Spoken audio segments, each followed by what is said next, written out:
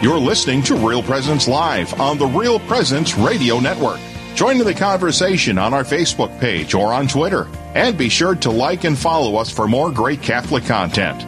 Now, back to the show.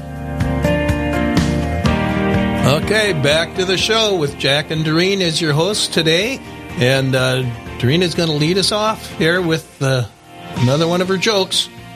All right. Our first guest in this second half hour is Alyssa Borms from Minneapolis, Minnesota area. And Alyssa, you have a chance to answer this riddle. So, okay, great. Okay. Okay, let's see. What was I going to ask? Oh, these are back to school themes, and you're a teacher, so you might easily be able to get this. Why did the freshman eat his homework? What was the first word? What does a freshman eat his homework? Why does a freshman eat his homework? I have no idea. Jack wants to answer. Should we let him answer? Yeah, let him answer. Okay. He didn't have a dog. No, that's a great answer, but it's not my answer. The answer is because the teacher said it was a piece of cake. That's funny. Yeah, sort of. I have students coming back on Monday. They're coming back for orientation this weekend, or this week. And then classes on Monday. Oh, okay. Well, Alyssa, our listeners have already been able to hear your voice, but I would like you to, if you would please, introduce yourself to those in our listening audience.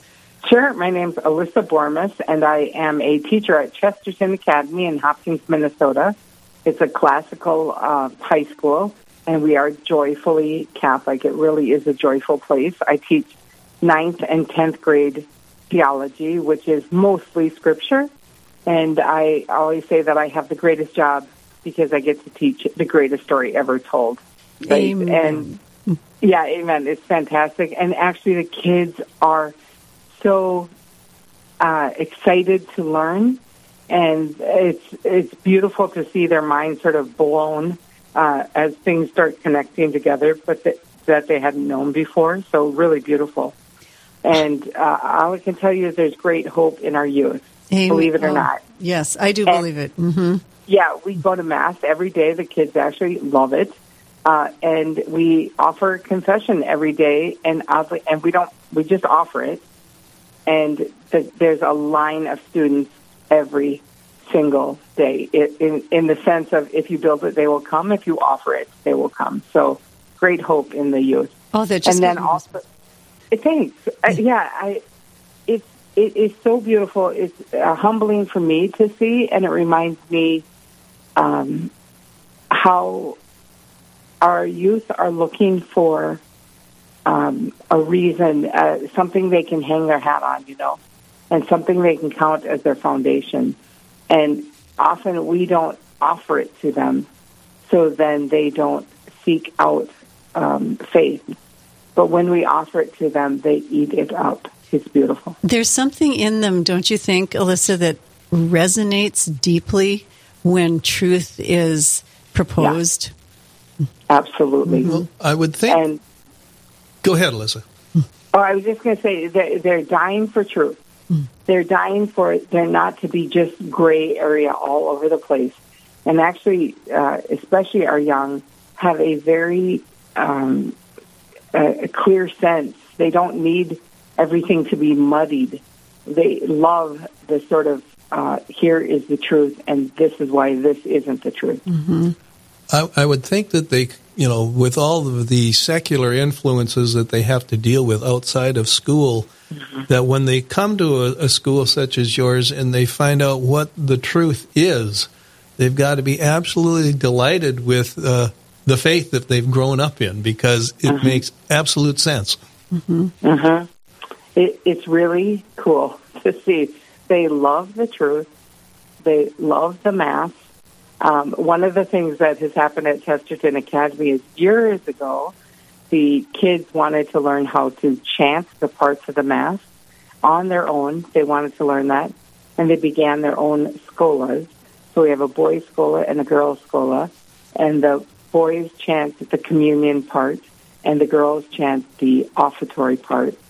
And then different, we have a cantor every single day. But this is all student-driven. And people come to our Mass. So we have a Mass in the middle of the day.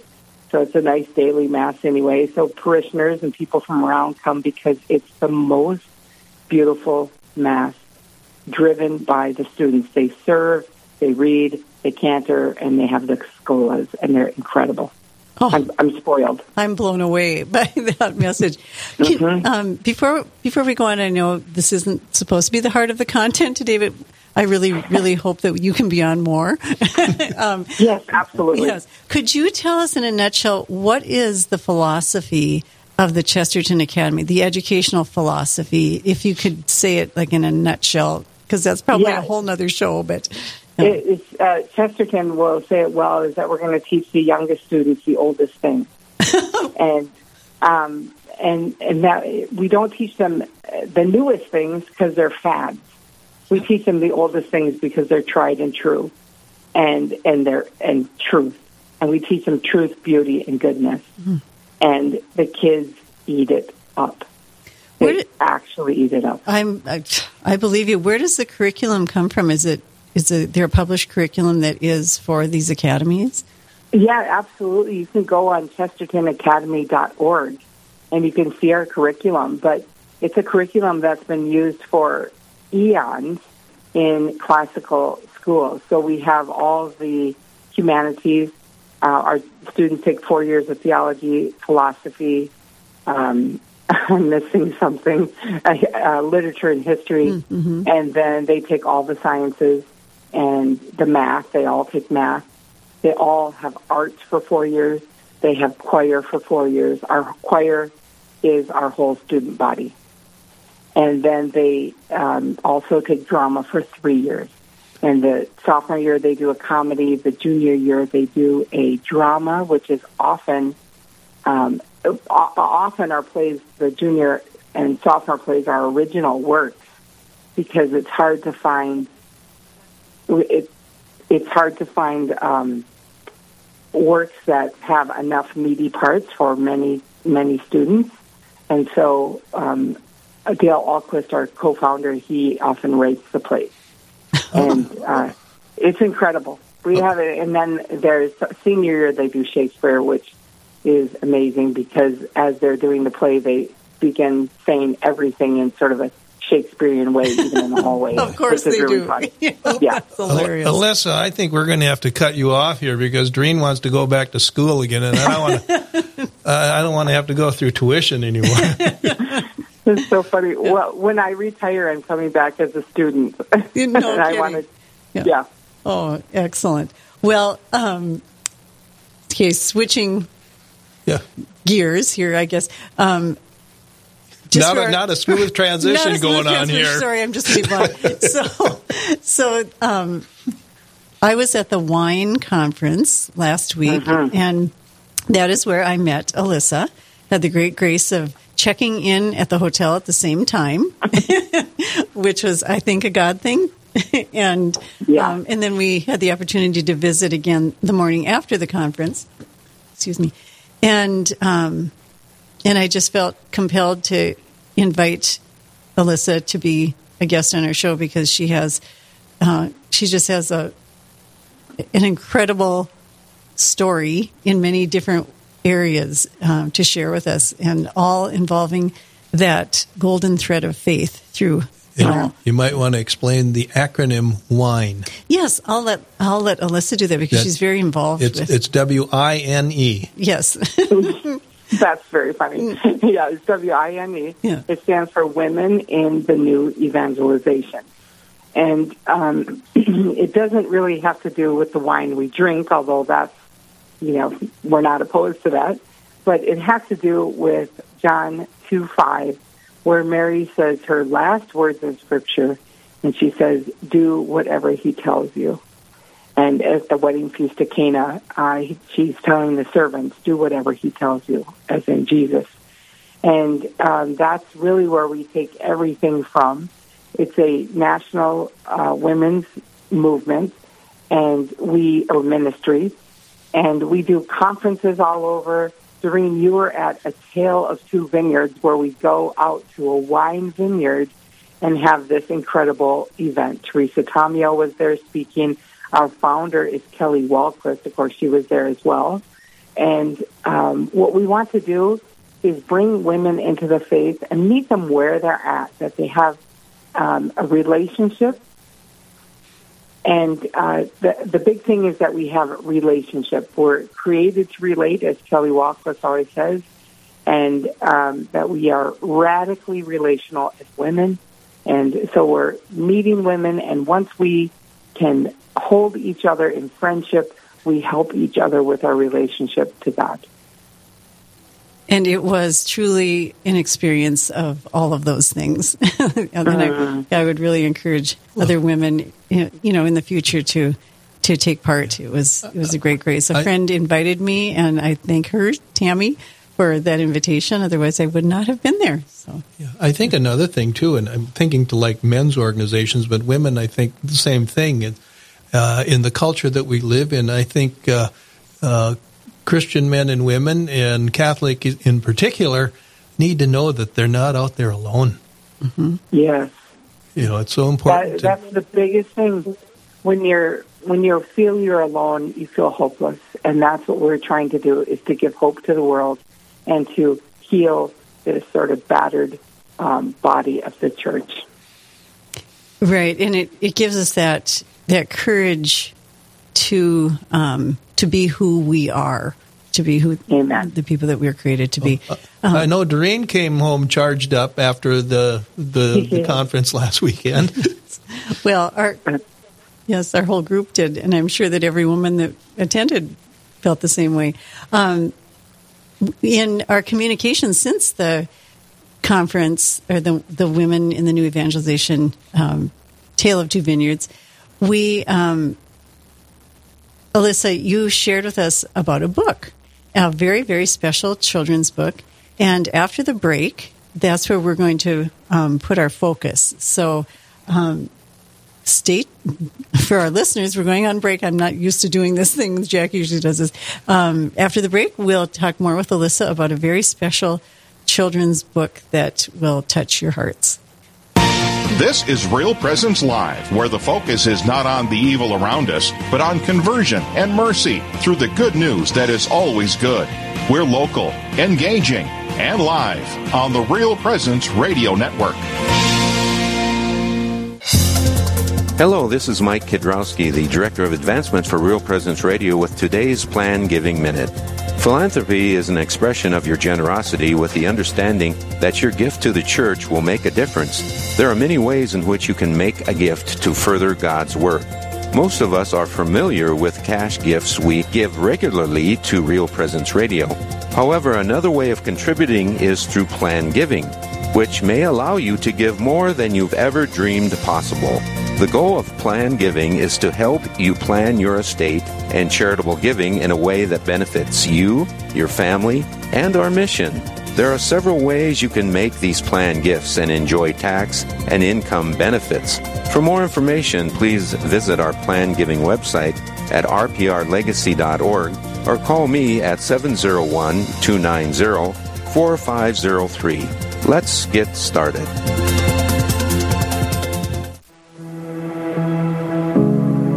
Does someone who takes their own life automatically go to hell? I'm Father Chris Alar. In 1993, my grandmother took her life, and for years I carried this burden because she committed a grave sin and had no time to repent. But the Church states that certain mental conditions may reduce the responsibility of one who takes their own life. You are only eternally lost if you die in an unrepentant state of mortal sin. And for a sin to be mortal, 3 conditions must be present, and one of those conditions is complete free will. I don't believe many people freely want to take their life, so there is hope for their salvation. To learn more, please visit suicideandhope.com so I can personally pray for anyone you've lost. And to get our book, After Suicide, There's Hope for Them and You, which helps with any kind of suffering or loss, not just suicide. I promise it will help.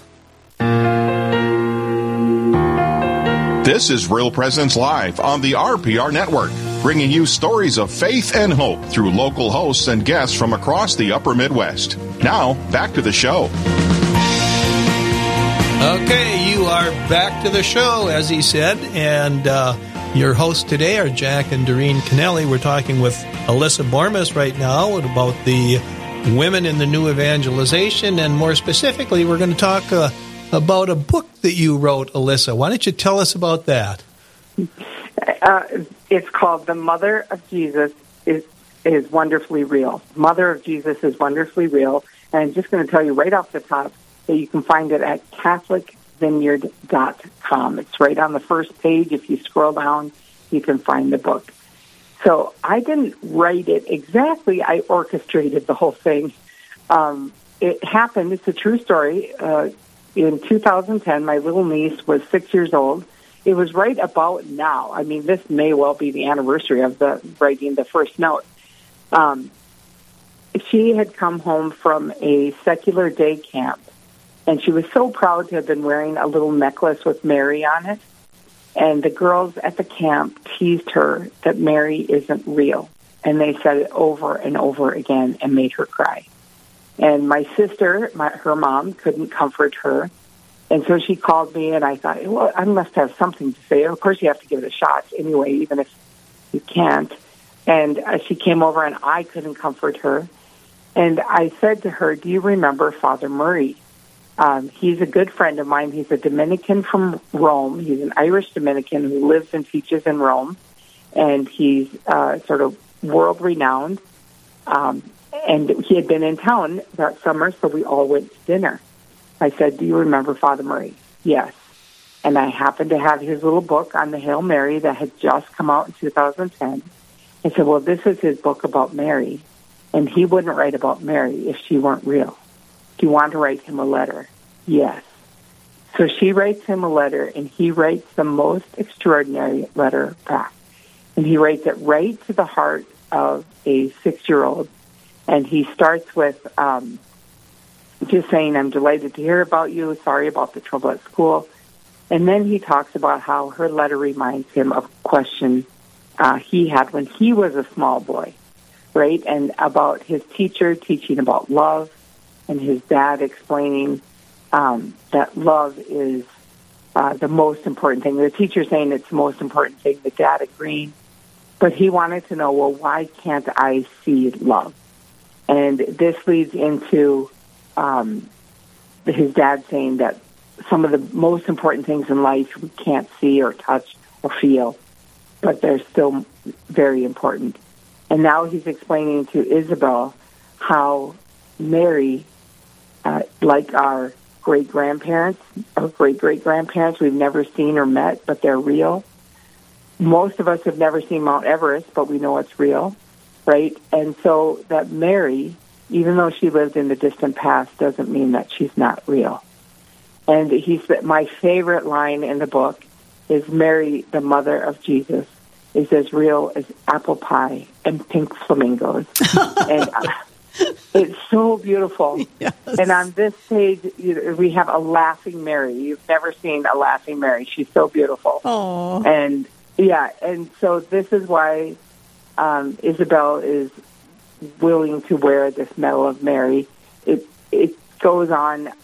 It talks about different sightings of Mary, that Mary has only been seen by a few people.